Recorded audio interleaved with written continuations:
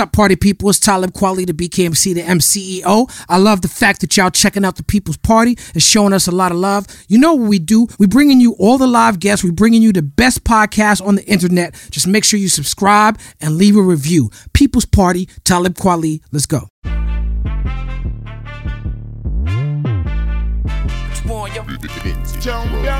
What we done started.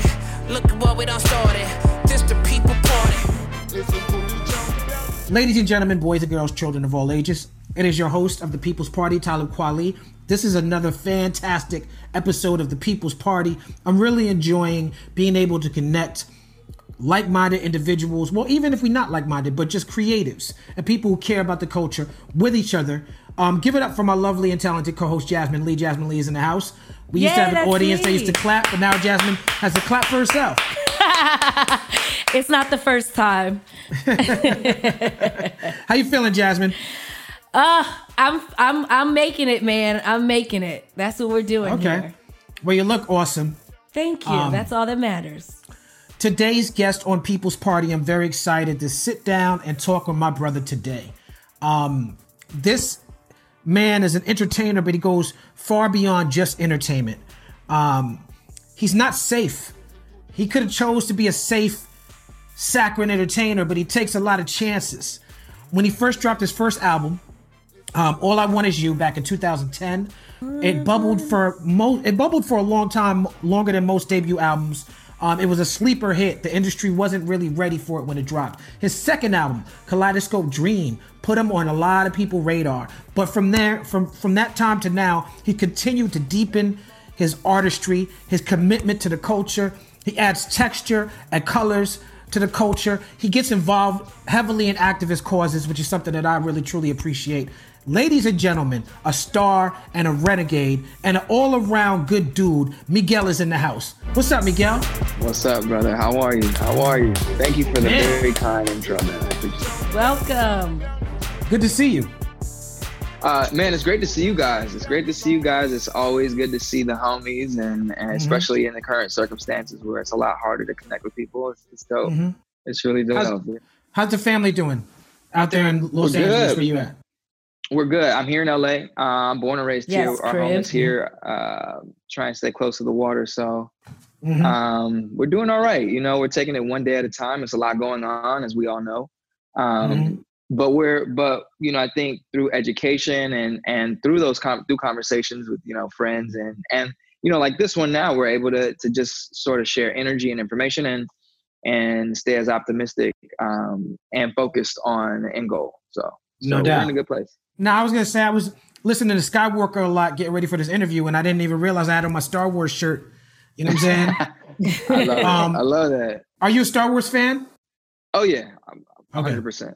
Yeah. Okay. More so than Star Trek. I love Star Trek growing up, but more of a Star Wars fan. Okay, word up. Our director, Steve Vasquez, we just met. You and him are both California boys who grew up both Mexican-American and African-American. Tell me about that experience, and do you feel like you fully embody and take ownership of both cultures, or is there some sort of conflict? Well, that's a great question. Yeah, my father is from Zamora, Michoacan. My mom is a beautiful Black woman from here in Inglewood. They met in Inglewood High, at Inglewood High, actually. And they both raised me to be proud of who I am and my heritage. And because they got divorced when I was around 8, I sort of got to see both sides of culture, Black culture and Mexican culture, Latin culture. And it was interesting growing up trying to figure out where to exist, you know, and because especially in the 90s when I grew up, you know, the color lines was a real term, you know. Yeah, especially in LA. Yeah. Oh yeah, in LA it was like, you know, no color lines was like a big tag, you know. And for a long time I was kind of in the middle and had to figure out how to, you know, be myself all the way through. But you know, as you mature, you start to realize that you really take pride in who you are. It's like, you know, you wear it with pride and it's a badge of honor. So I'm happy to say that now I feel very comfortable just being both, you know, being Black and Mexican, being Mexican and Black. You know, I represent for both. I'm proud to be both. No doubt. One of my personal pet peeves is when people criticize me by saying, why can't you just do what normal people do?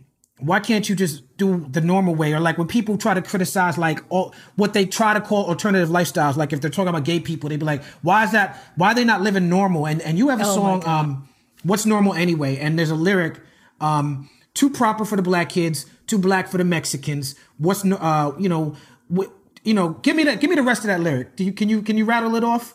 Yeah. Good looks. Too proper for the Black kids, too Black for the Mexicans, too square to be a hood nigga.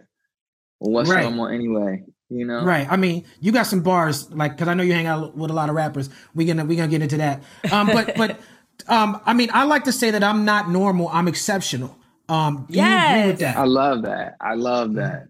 I mean, my favorite artists, you know, throughout time found a way to really give a real sense of their perspective and like their human experience in their music. And honestly, like, I think Black people, Black artists have always just been exceptional, as you said, at really explaining the perspective and where they come from.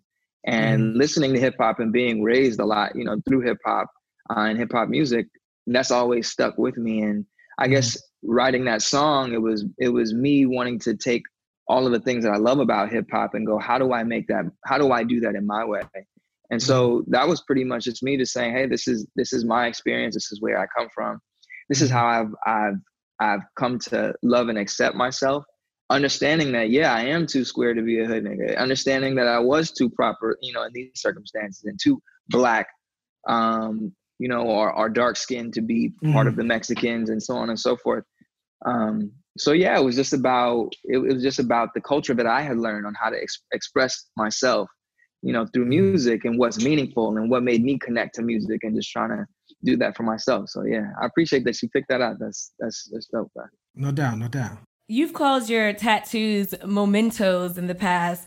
Talk to me about the Aristotle tattoo you have and what's the significance to you? Oh yeah, I have Aristotle across from shoulder to shoulder. La excelencia no es un acto, sino un hábito.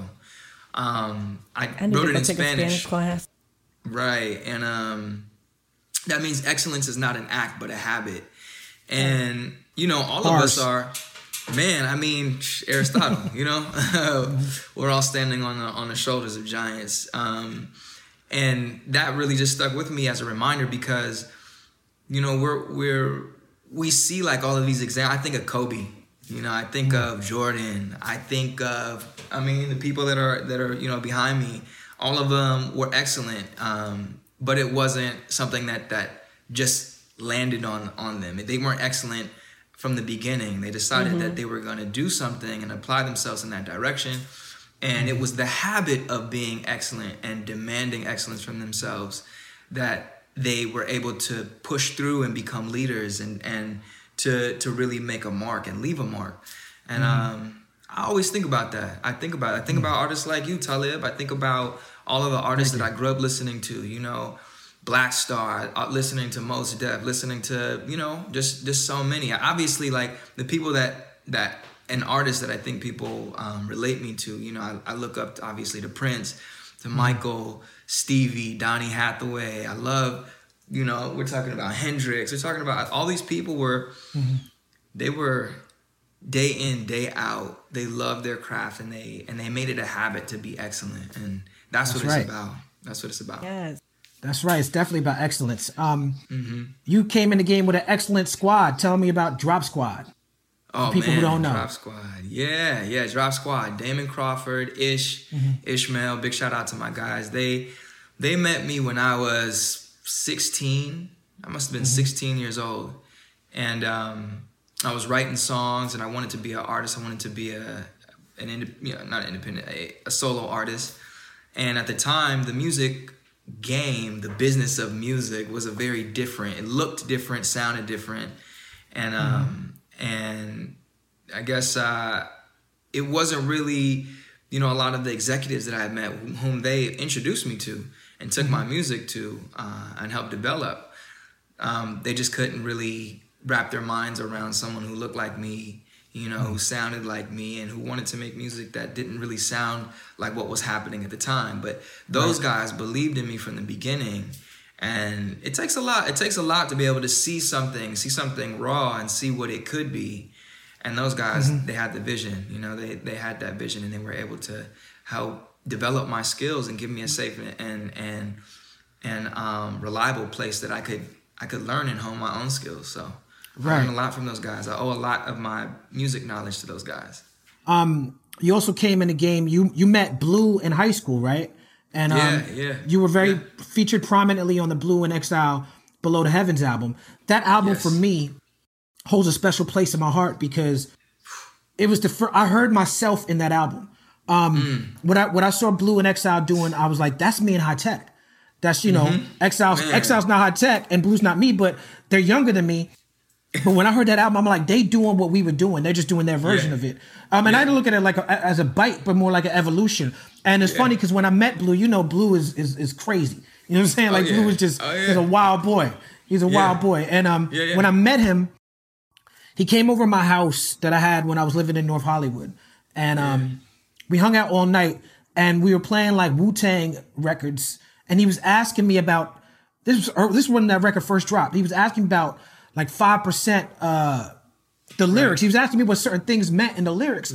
And I remember it was a moment of clarity for me because I'm like, he's not from where I'm from.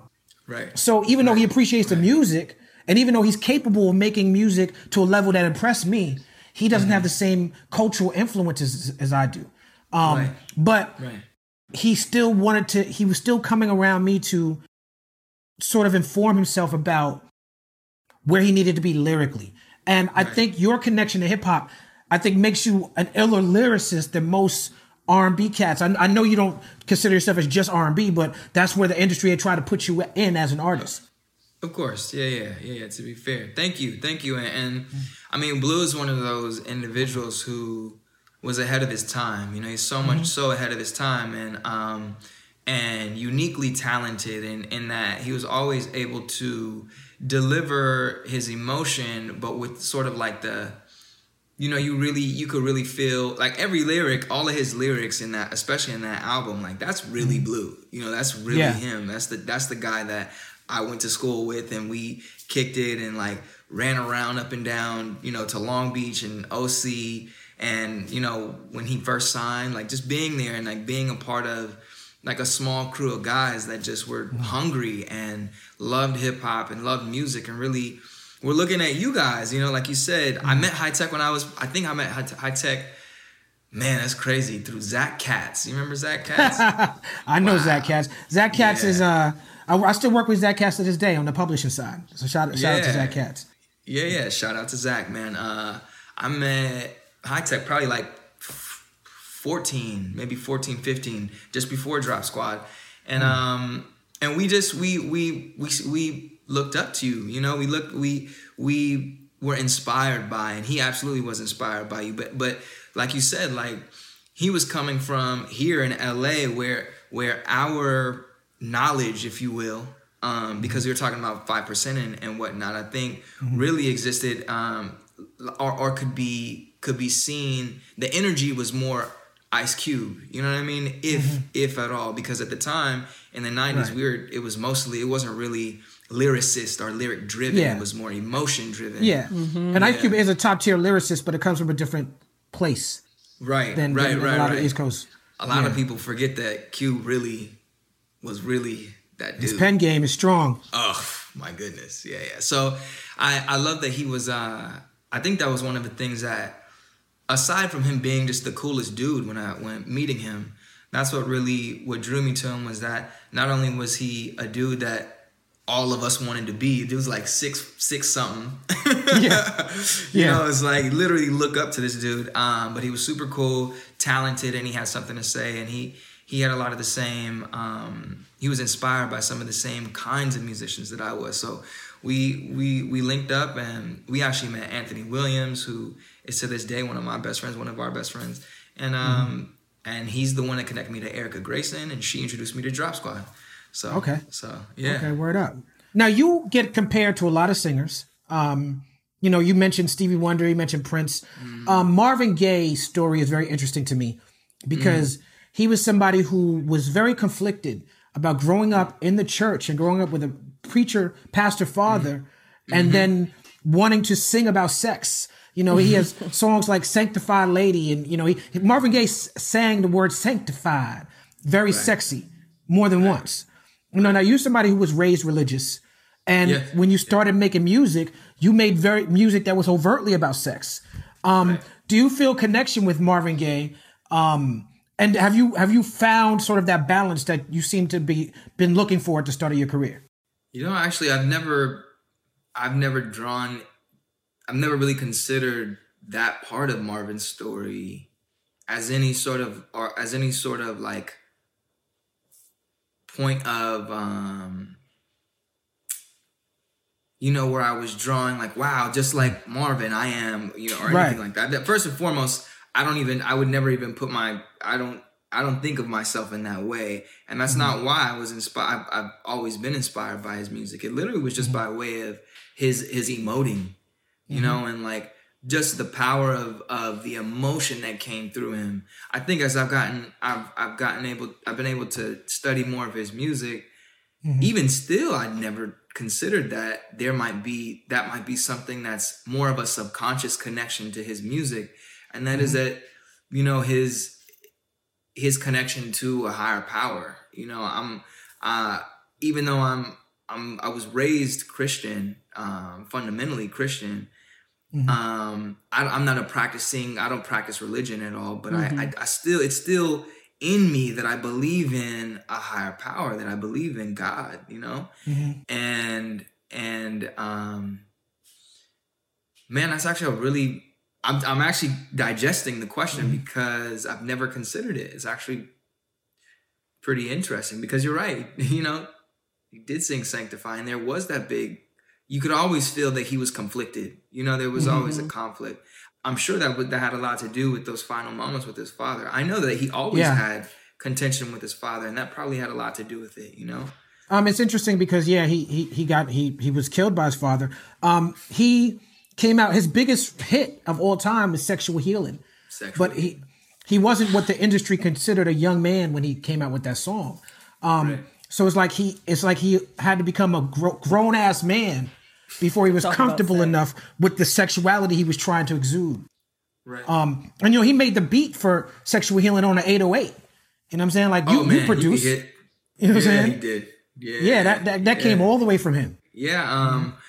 It's artists like him who really, you know, decided. I mean, obviously he was playing, you know, he was playing piano and he was playing and he had always been a part of making the music. I mean, even his versions of other people's songs, you sense that he keyed in on parts that really highlighted and almost brought the songs more to life than the original song.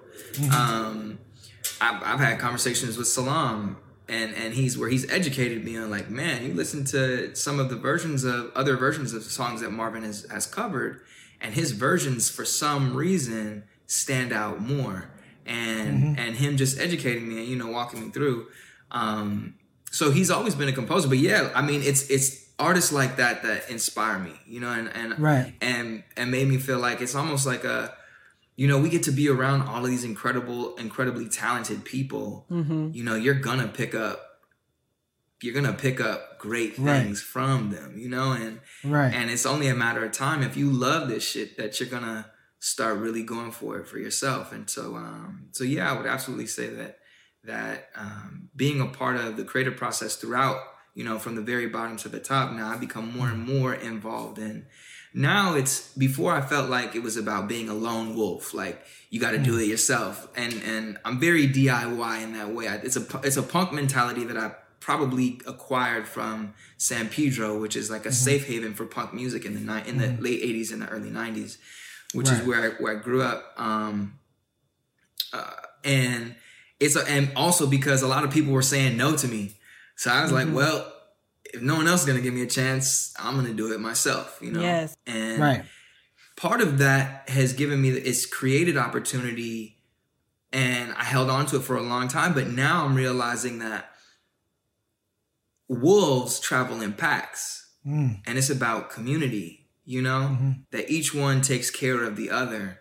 And so where before, I think, like during All I Want Is You and discovering my own creative potential through Kaleidoscope Dream, and then it's sort of proliferating in Wild Heart, which is the third album.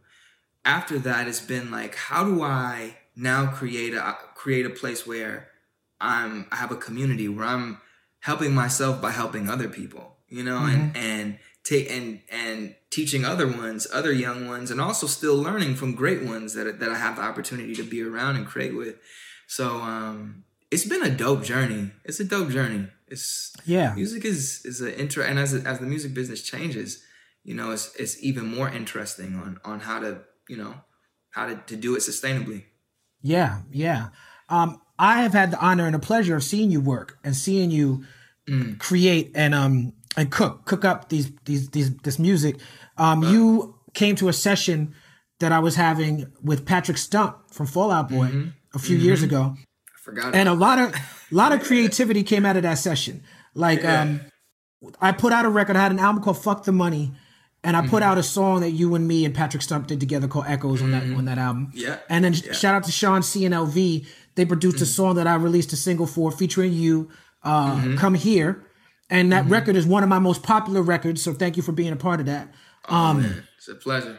And it's your connection with hip hop. I mean, you've got some incredible hip hop records, brother. You work with Mac Miller on Weekend. You work with Wale on one of the greatest. Lotus Flower Bomb is one of the greatest examples of mashing up hip hop and R&B.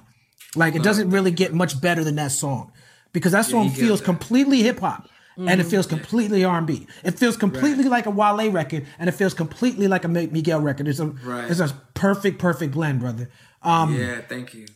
But speaking of, and then you did the record, speaking of Salaam Remi, which Salaam Remi is an incredible producer. He's had a great impact on you. It seems you worked with him. And y'all did the record Come Through and Chill, which is one of the many records that you have with J. Cole.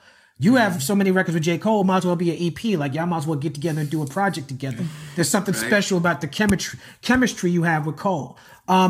Before I get into your relationship with Cole, I want to talk about some of the things that Cole is going through. On that song Come Through and Chill, again, with the hip hop, you referenced Jay Dilla's Crushing. You know what I'm saying? I want to crush right now. Everybody said. Exactly. Yeah. What made you want to do that on that song? That's the beauty of music, man. We listen, and we're like, as musicians, we're hoarders of things that that make us feel anything, But I mean, it's no secret. I think Dilla is, hip hop royal. He's royalty. He's more than that. He's a architect.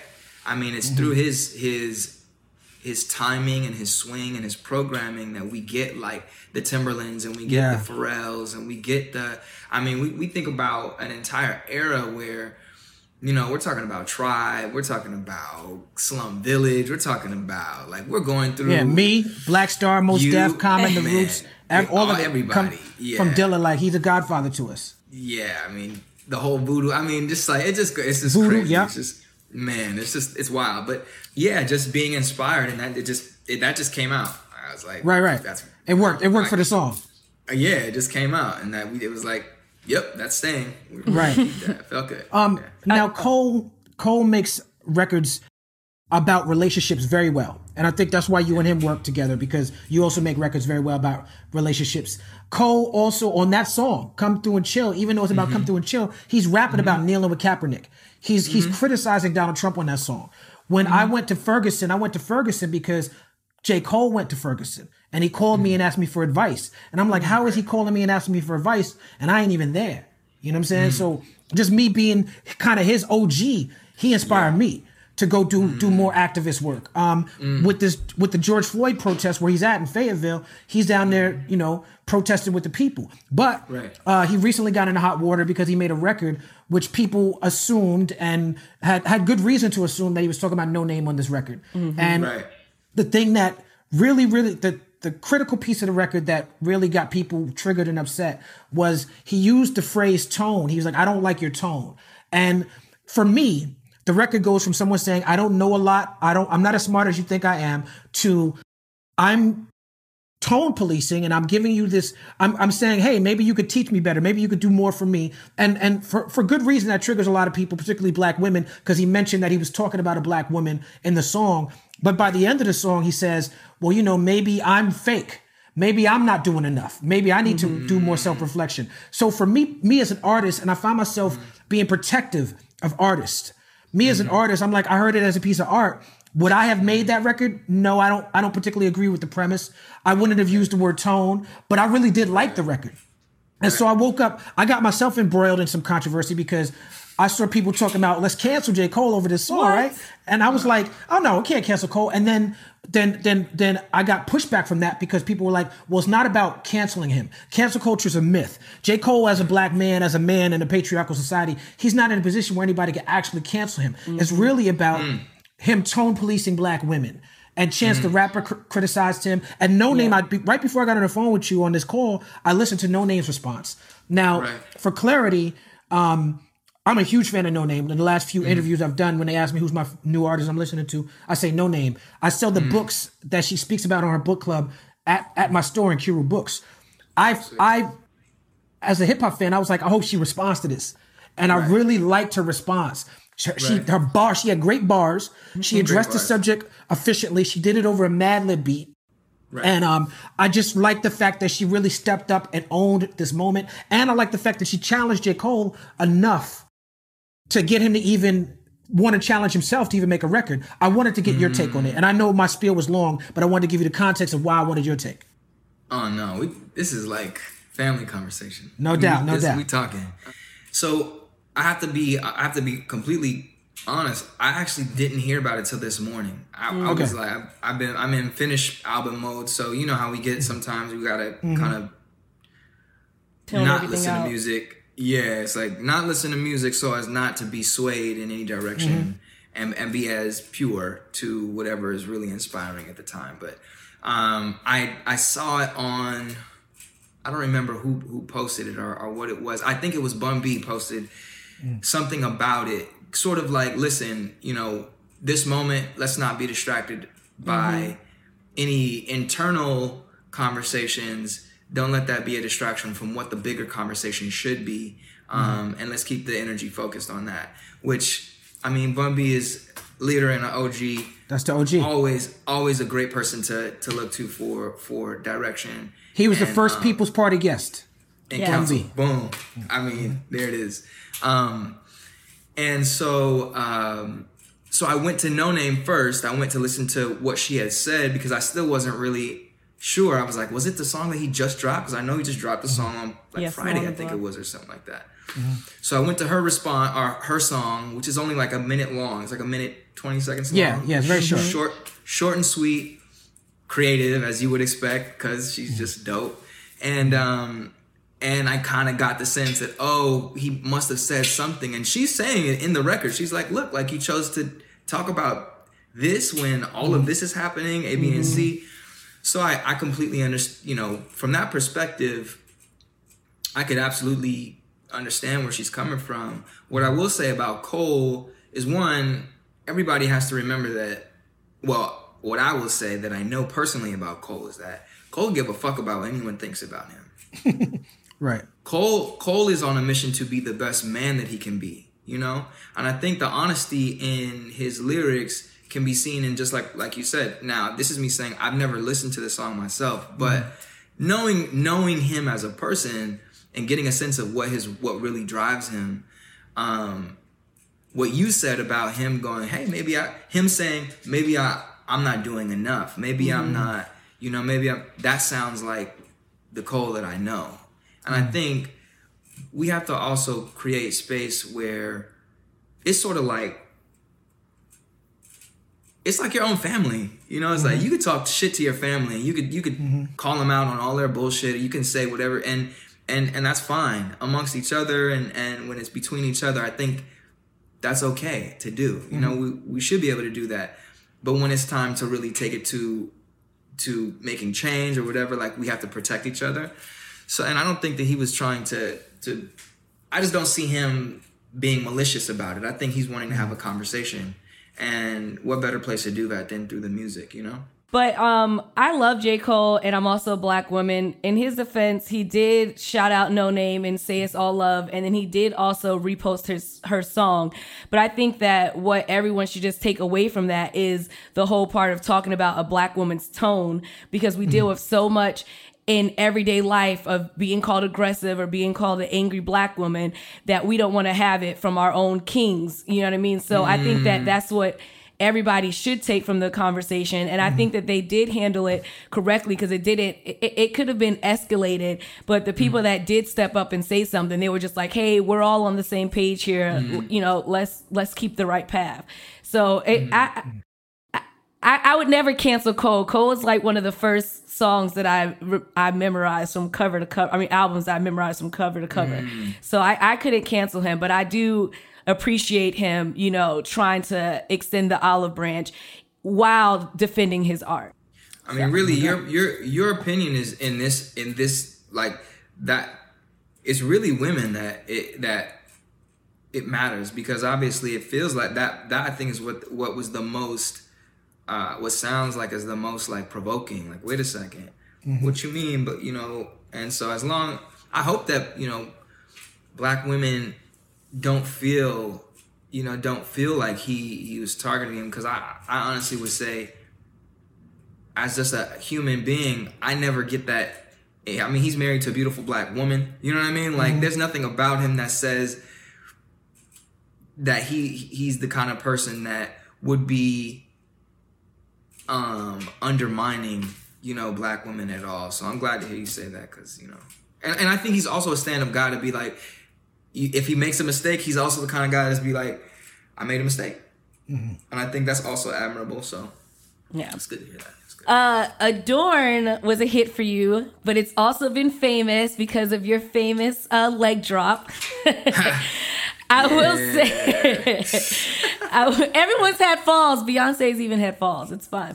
I would say that you played it off really smoothly, but are you still in touch with the women that were from that video? Like, if they call and ask you for tickets, are you letting them come to your show? If they did, I'm not in contact with them now. I think the girl that was injured and affected the most lives in New Zealand. So, and she was in the States visiting. It's a hell of a welcome to the States. Big boot to the face. Man, back of the head, man. I just find it interesting. Like, Adorn is such a great record, brother. And you won a Grammy for that record, right? Yeah. That's, I mean, you know, sometimes the Grammys get it right. Sometimes they align with what the good art is. And that song was so powerful. That song, but at that time, I felt like you felt like, yo, you know what I'm gonna do when I get on these award shows? I'm gonna fly. Like, the song was so big. You was like, I can fly. I was thinking something. Whatever I was thinking, it didn't happen the way that I was thinking. Right. You followed through though.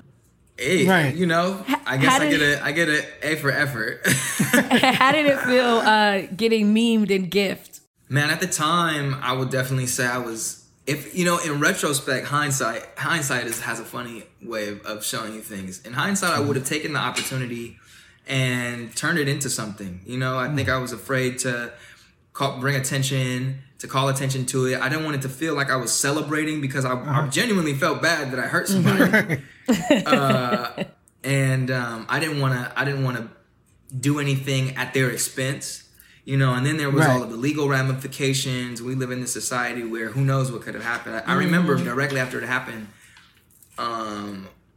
Lil Wayne was like, bruh, you're lucky. He was like, they love you. He was like, because if that would have been me, I'd have been already sued. I was like, right. I hear you. But so, I mean, in hindsight, I could have taken it and made it a moment, because we live in a different world now. But I was so embarrassed, right, man.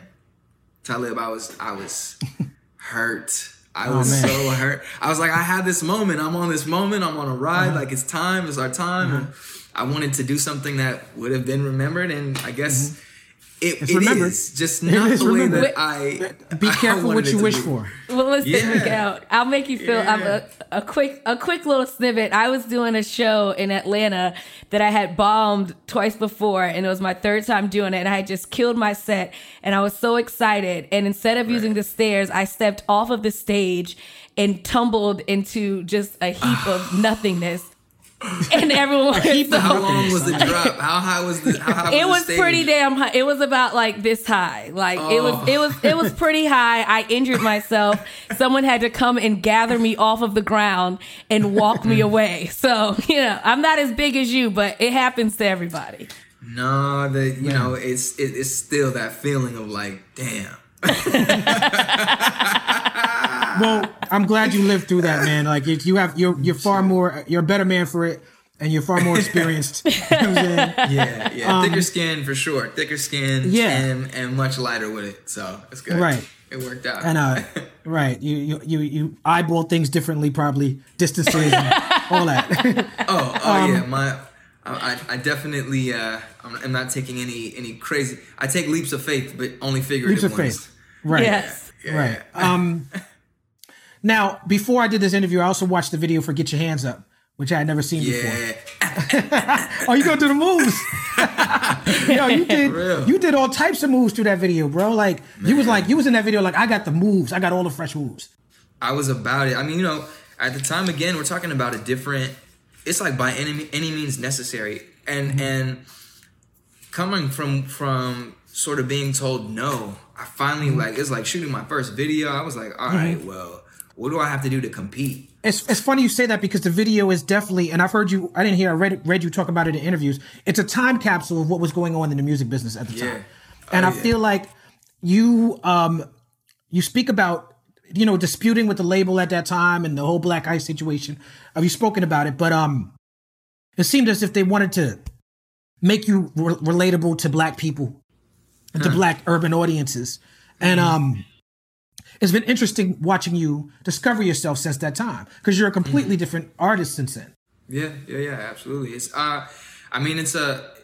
it's absolutely a snapshot of where I was at and what I was willing to do in trying to figure it out. And I think what people have to remember is that it really is just about starting. Whatever it is you're trying to do,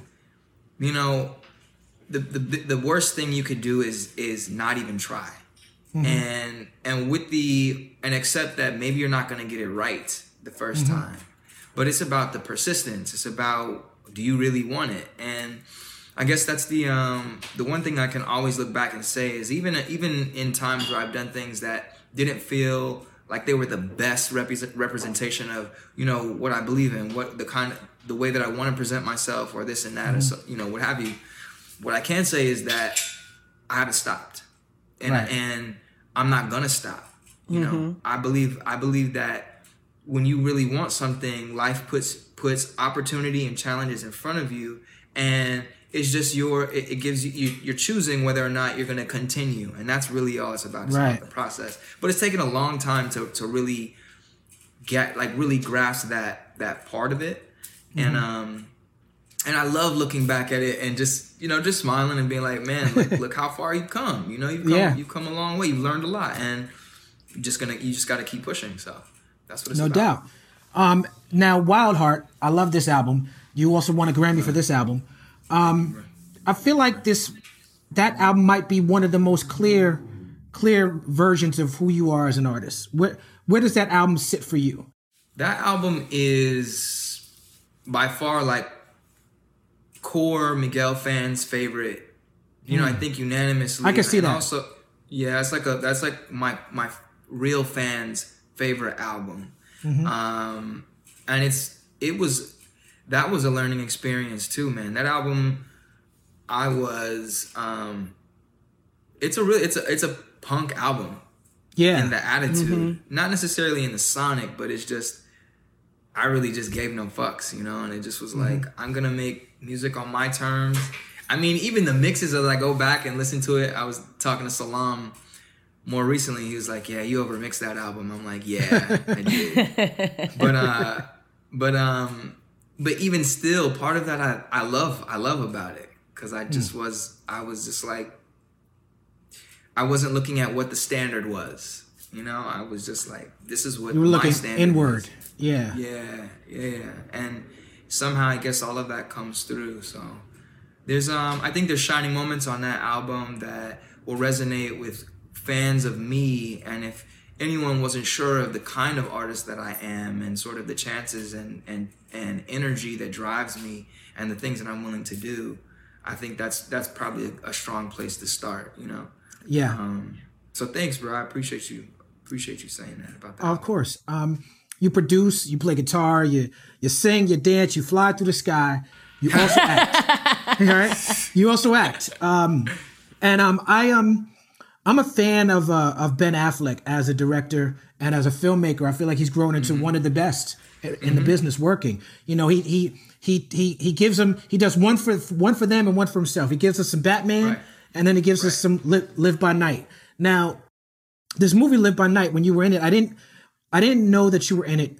I put it on just because I'm like, Ben Affleck about some Irish gangsters from Boston, right, Florida. I'm watching that, right? Right. And I wasn't shocked, but I was impressed and surprised by the scope of the film. I was impressed by the way he dealt with race relations, the way he dealt with the KKK in the film, and the way he dealt with what was going on with Cubans in Florida at that time. Right. And you play like a Cuban gangster in that movie. Tell us about working with Ben Affleck on that film. Man, it was such a dope, like, couldn't be a better first experience, an introduction to filmmaking with a better cast and like warm group of people who were, you know, just looking out and wanting to make the best film. He's honestly the most kind dude. You know, he's super kind and also very sure about what he wanted to create and to make. And man, I think stylistically, the scope of the film, it's dope. It was just fun to make, man. It was fun to be a part of. And sort of the conversation that's relevant even now is that there's a lot of history that needs to be told about just all of the brown people in this country. You know, a lot of people forget that really wealth in this country literally was created on the backs of black and brown people.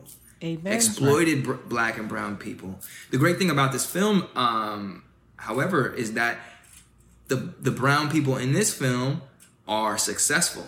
They come from Cuba, and these are like, you know, based on, there were real this wasn't people just in this. history. This story wasn't completely fictional. It was based in reality. Yeah. There's a foot in reality. So there were wealthy people from Cuba who were putting their people on, who were successful and finding a way to be successful in the 1920s during Prohibition. And this story takes place in that time. And it was dope. I played Esteban, which was a Cuban nationalist who had come to the States. He had fled from Cuba for an unknown reason. And he basically, with his knowledge of molasses, it was importing molasses from Cuba and had built a successful business. And his interaction with Ben Affleck's character is essentially, Ben Affleck is representing another mobster in the film, another mobster's organization, and they basically, you know, come to an agreement where they're going to do business with them because to make, they're making rum. They need the molasses to make the rum. And so Esteban's character, who's running the company, who's bringing molasses from Cuba, along with his sister, who becomes the love interest of Ben Affleck's, right. They do business and they become good friends. And in the film, he kind of, my character and along with Zoe's character, introduce him to sort of Cuban life, and they fall in love, and so on and so forth. But it was dope, man. It was dope because you know, you got to do all the period, all the clothes, and were y'all in Florida? We shot. That's like most of the Ybor City. Was that That's near in there? Orlando. Like a lot of that looks still like it did back then, right? Yeah, that port city. Yeah, Ybor. Yeah. We actually filmed the exterior stuff in the boats in Atlanta, actually, Tyler Perry studio stuff. man, I wish it wasn't there yet. It was out somewhere. It was out somewhere. Big shout out to him too. He got his own studio. Yeah, that's big. As an actor, you're also in Detroit. You know, it was great as well. Do you feel as connected to acting as you do to the music? I do now. No, I'll take that back. I have more aspiration to express myself in that medium now than ever before. But okay, I think music. There'll always be a special thing with me in music. You know, now it's just I just see all this opportunity to express myself, and why limit it to just music? So film is just such a amazing storytelling device, and that's what we are, you know. That's what we do, and we love stories, and we invest our time and energy in stories, and I want to be the kind of storyteller that, you know, inspires people the way that, you know, all of the talented people that I've been able to learn about and read about and witness them execute. I want to be one of those kind of storytellers all the way through. So whether it be music, if it's film, if it's through fashion, if it's through technology, I think all of this is an opportunity to tell, you know, stories, and that's what I'm about. Word up. You toured with my girl Sia, who I love, especially her dancer Maddie. Are you gonna share with us how she looks like, or did you by being on tour with her leave with an understanding of why privacy is so important to her? Ooh, what you trying to say? Now, Sia, that's easily Googleable. She's the sweetest, man. She was real sweet on tour. I'm pretty sure she's Canadian. I feel like she's Canadian, because when we went to Montreal, it was like her hometown. Like, they went crazy for her in Montreal. So I think she's from Montreal and she's Canadian, but super sweet. I think she just always, she values her privacy, and you know, the layer of privacy serves a dual purpose, and that was like the mystery, which worked out for her, I think, and allowed the music to take a front seat. And also it gave a space, like you said, for Maddie to sort of be the representation. I think she's the Ghostface Killer of pop music. For real though, straight up. You know, she's the mask, you know? Right. Yeah, with no body doubles or Right. What is it called? What does he have? Are you talking about Doom? Yeah, I'm thinking of Doom. What am I thinking? Yeah. Well, you're thinking about Doom when he has the imposter. Yeah, exactly. The imposter. I mean, Doom is MF Doom is he's the super villain, right. And so he explained it to me once. He said, I said, how come you don't show up for the show sometimes? Don't the fans? He's like, Kweli, I'm the villain. I said, say no more. I get it. He's clear. He's like clear. Yeah. He's always been clear. Right, I'm the villain. I'm not here to. I'm the villain.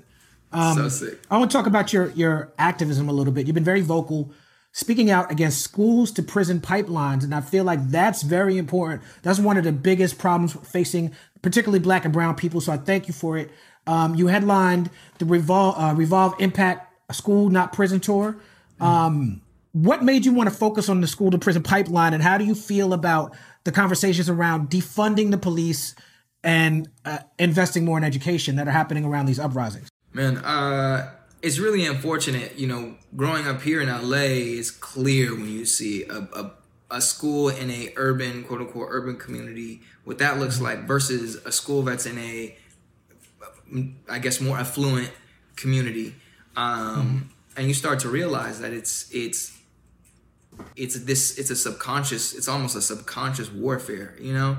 You build a system where predominantly, you know, ethnic people, Black kids, Mexican kids are put in detention, and then they get put into a juvenile school, you know, a school for juveniles, and they go to juvenile hall, and then you are grooming them, you're grooming children to be in the system, which now that we know by way of, you know, awesome documentaries like 13, you know, Ava DuVernay did, you know, an amazing job at explaining sort of the real lucrative business of of the jail system here in the States, and that it really translates into slave labor that removes all the rights of actual citizens here in the country. So we're grooming kids to be a part of slavery. You know, it's slavery but dressed up as something else. That's and to be institutionalized.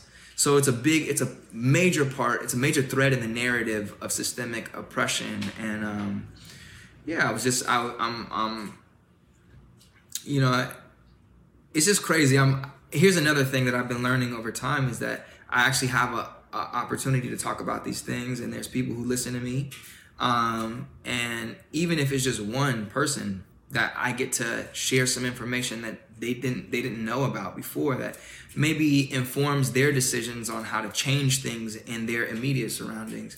I just don't think that's something that I should take for granted. So I try my best to, offer my voice.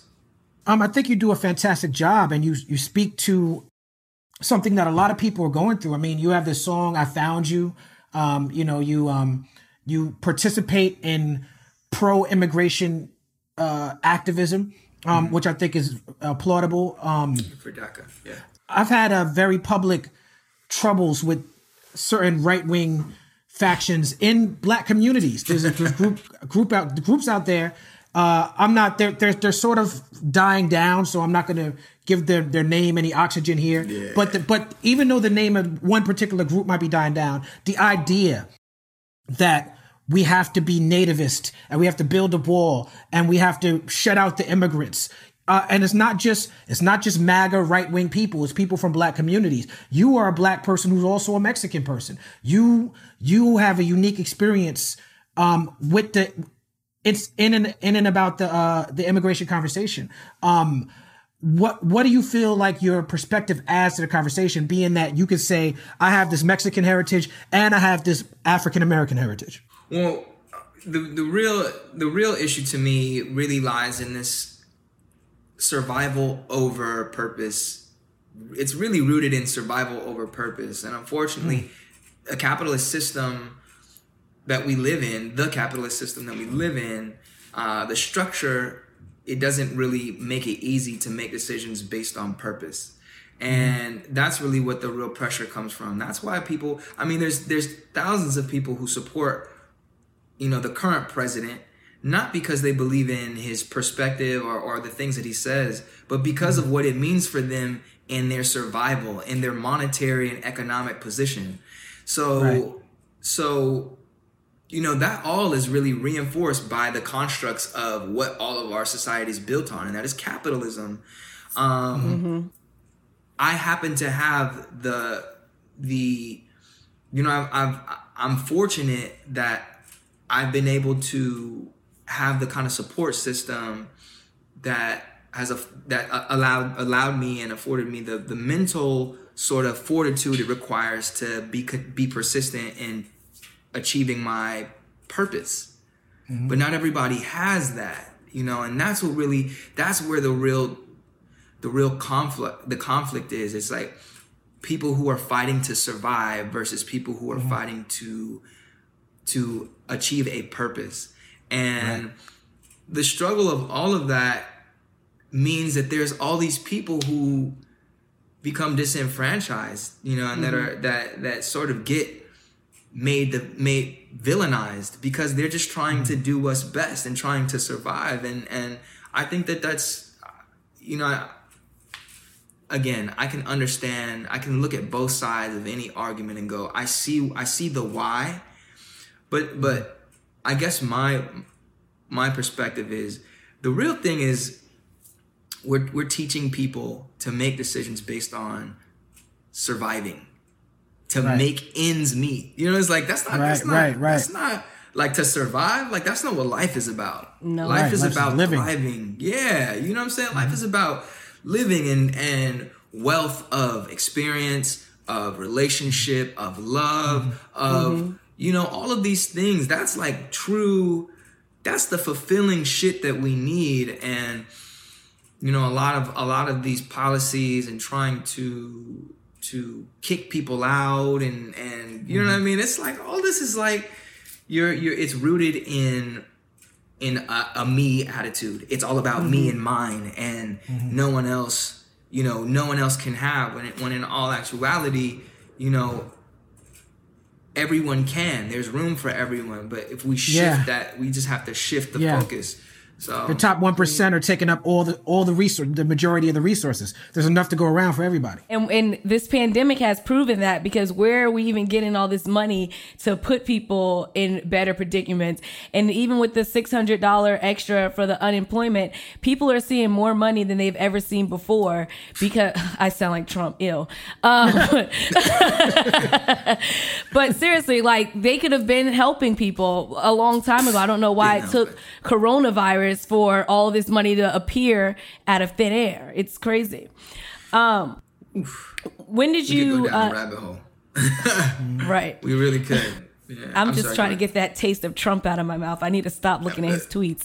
Say 45 instead. 45. Ugh. When did you know that War and Leisure was going to be so political? Was there just like no choice given the state of the world? No, War and Leisure was it sort of evolved into trying to say it's me processing my emotion and coming to terms with the opportunity and the platform that I have to call attention to things that I feel affect the world around me. And straight up, I've never been the kind of person who really believed in our political system. I've been taught to be skeptical about it for two completely different reasons. One, religious reasons, that, teaching me that God really is the ultimate answer, and that no sustainable solutions to our real problems can come from man. And then on the other hand, my father, who's just always questioned the government and looked at it skeptically, and always taught me that there's a veil by which the real powers that be are operating from, and all we see is smoke and mirrors. And I've had to sort of tune both of that out and go, okay, well, I got to figure out where I exist. And as I'm getting older, I'm realizing that I'm married now. I want to have children. What kind of world am I bringing my children? Would I be bringing my children into? And War and Leisure is sort of the me sort of growing up a bit and trying to figure out where do I stand? Where am I at with it? What does matter to me? So, I look at that album as like a growing up. It's a growing up moment for me. And it's still really, to me, it seems very vague, but I can hear that I'm trying to process what's going on and what really matters, But what, like you said, Jasmine, like, the truth be told, our entire economy is on paper. Like, it's not backed by gold. It's owned by private corporations, which means that they control, the value of the dollar, things like this, inflation. The actual debt of the country is owned by China. So, I mean, like, there's all of this, like, private interest that's affecting government and the way that our government works with lobbying and so on and so forth. It's just a lot. It's a lot. There's a lot of layers. But I think it's important to use moments that we have like now, where we have people's attention and it's at the forefront of their mind, and go, okay, we can't let go of that momentum. How can we actually create change? And I honestly believe that starts right in the community. It starts on a personal basis, to go, I'm not going to not pay attention.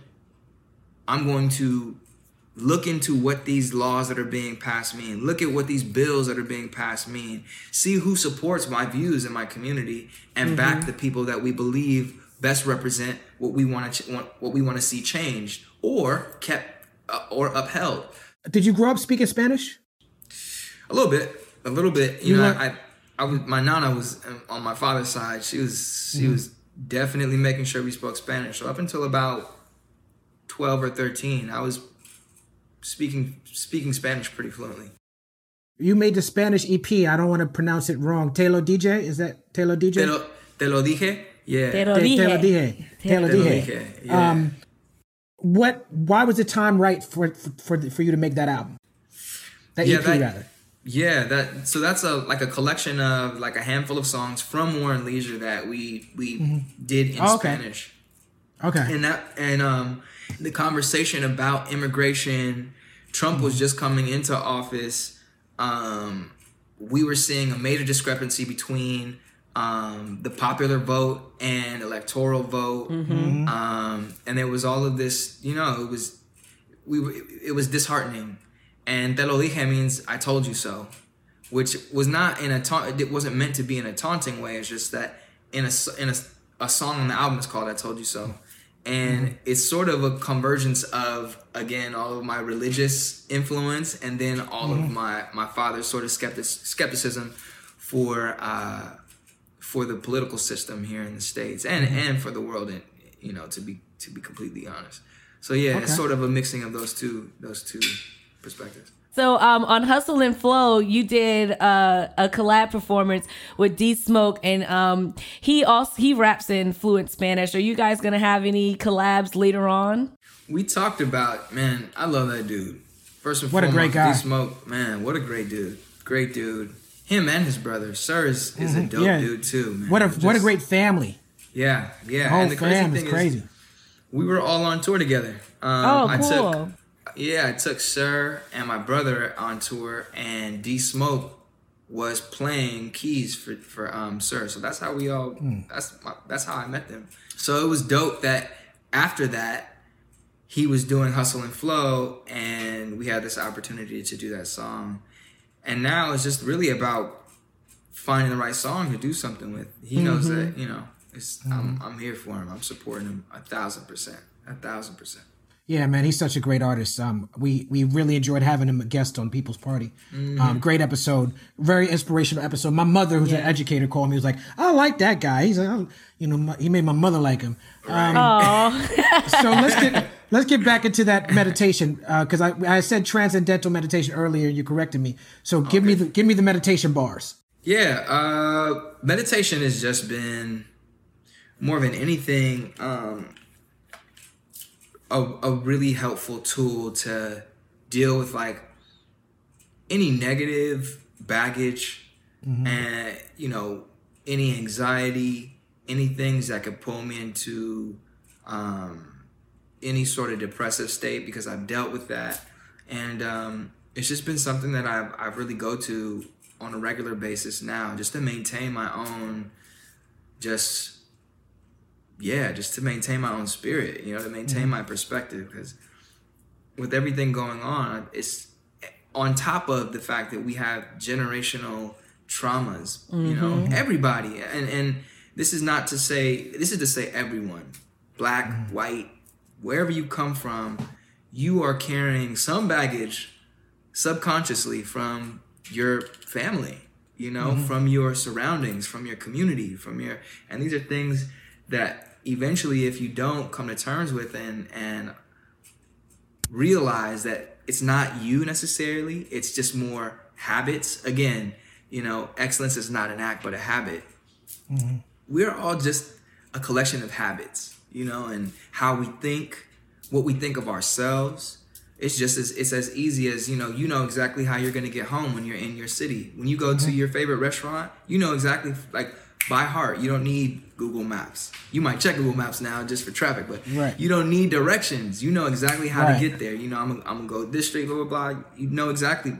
And we think that way. Our mind works the same way. If you tend to think negatively about certain things, well, you most likely will continue to do that, unless you consciously make an effort to change the habit. And meditation is really just helped me to see and observe, like, oh, that's not even me. That's this person in my life. Oh, that's not even me. That's that experience in my life. Oh, that's not even me. That's the community I grew up in. And I can remove myself from any negative, or things that just kind of weigh you down, and just be the best. Yeah. It just helps me be solid, That was deep. Message. This not so much.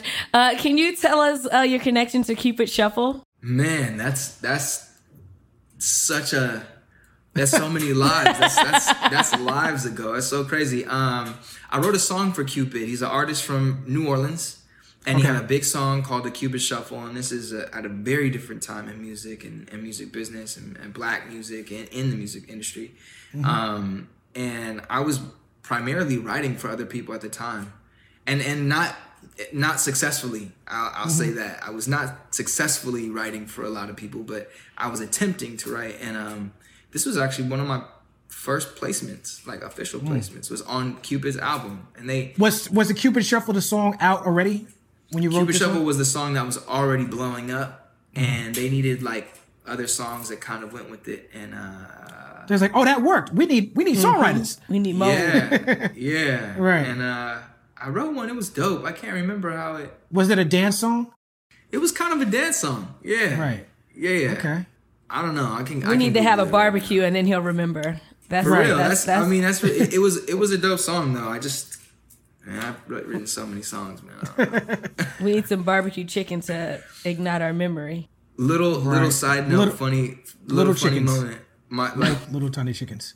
Quest got on me for forgetting my own song on stage. Oh God! I'll never forget it. So like I'm liable to forget my own lyrics. I'm definitely gonna forget other stuff. That I did. On drugs, I have. Oh, sorry. Questlove once told me that Black Thought can keep 20 songs in his mind at a time. So he's like about 20. He's like, if you ask him to do 21, he gonna have to freestyle or something. Like right, and he'll do it without you even noticing too. Right, you won't even notice. He won't even skip a beat. Yeah, now, as a songwriter, I'm a huge fan of you. Again, I spoke about this earlier in the show. I'm a huge fan of your bars, your lyrics. As a songwriter, I've heard you give a lot of praise to Hotel California, which I also feel like is a very well-written song. Tell me about your love for that song.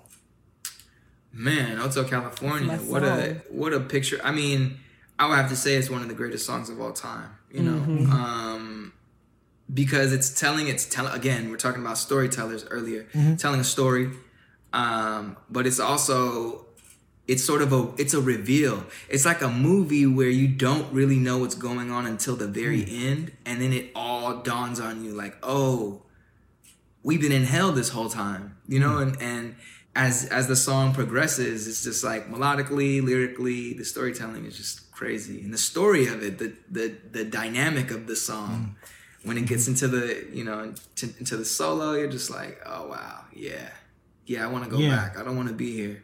But you do. So you play it over and over again, you know? Great. That's what great music makes you do. No doubt. Well, you make great music, and your music has a lot of moods, a lot of colors, a lot of vibes. And I want to thank you for your contribution to this jam, this collective jam that we call this human experience. Ladies and gentlemen, the People's Party.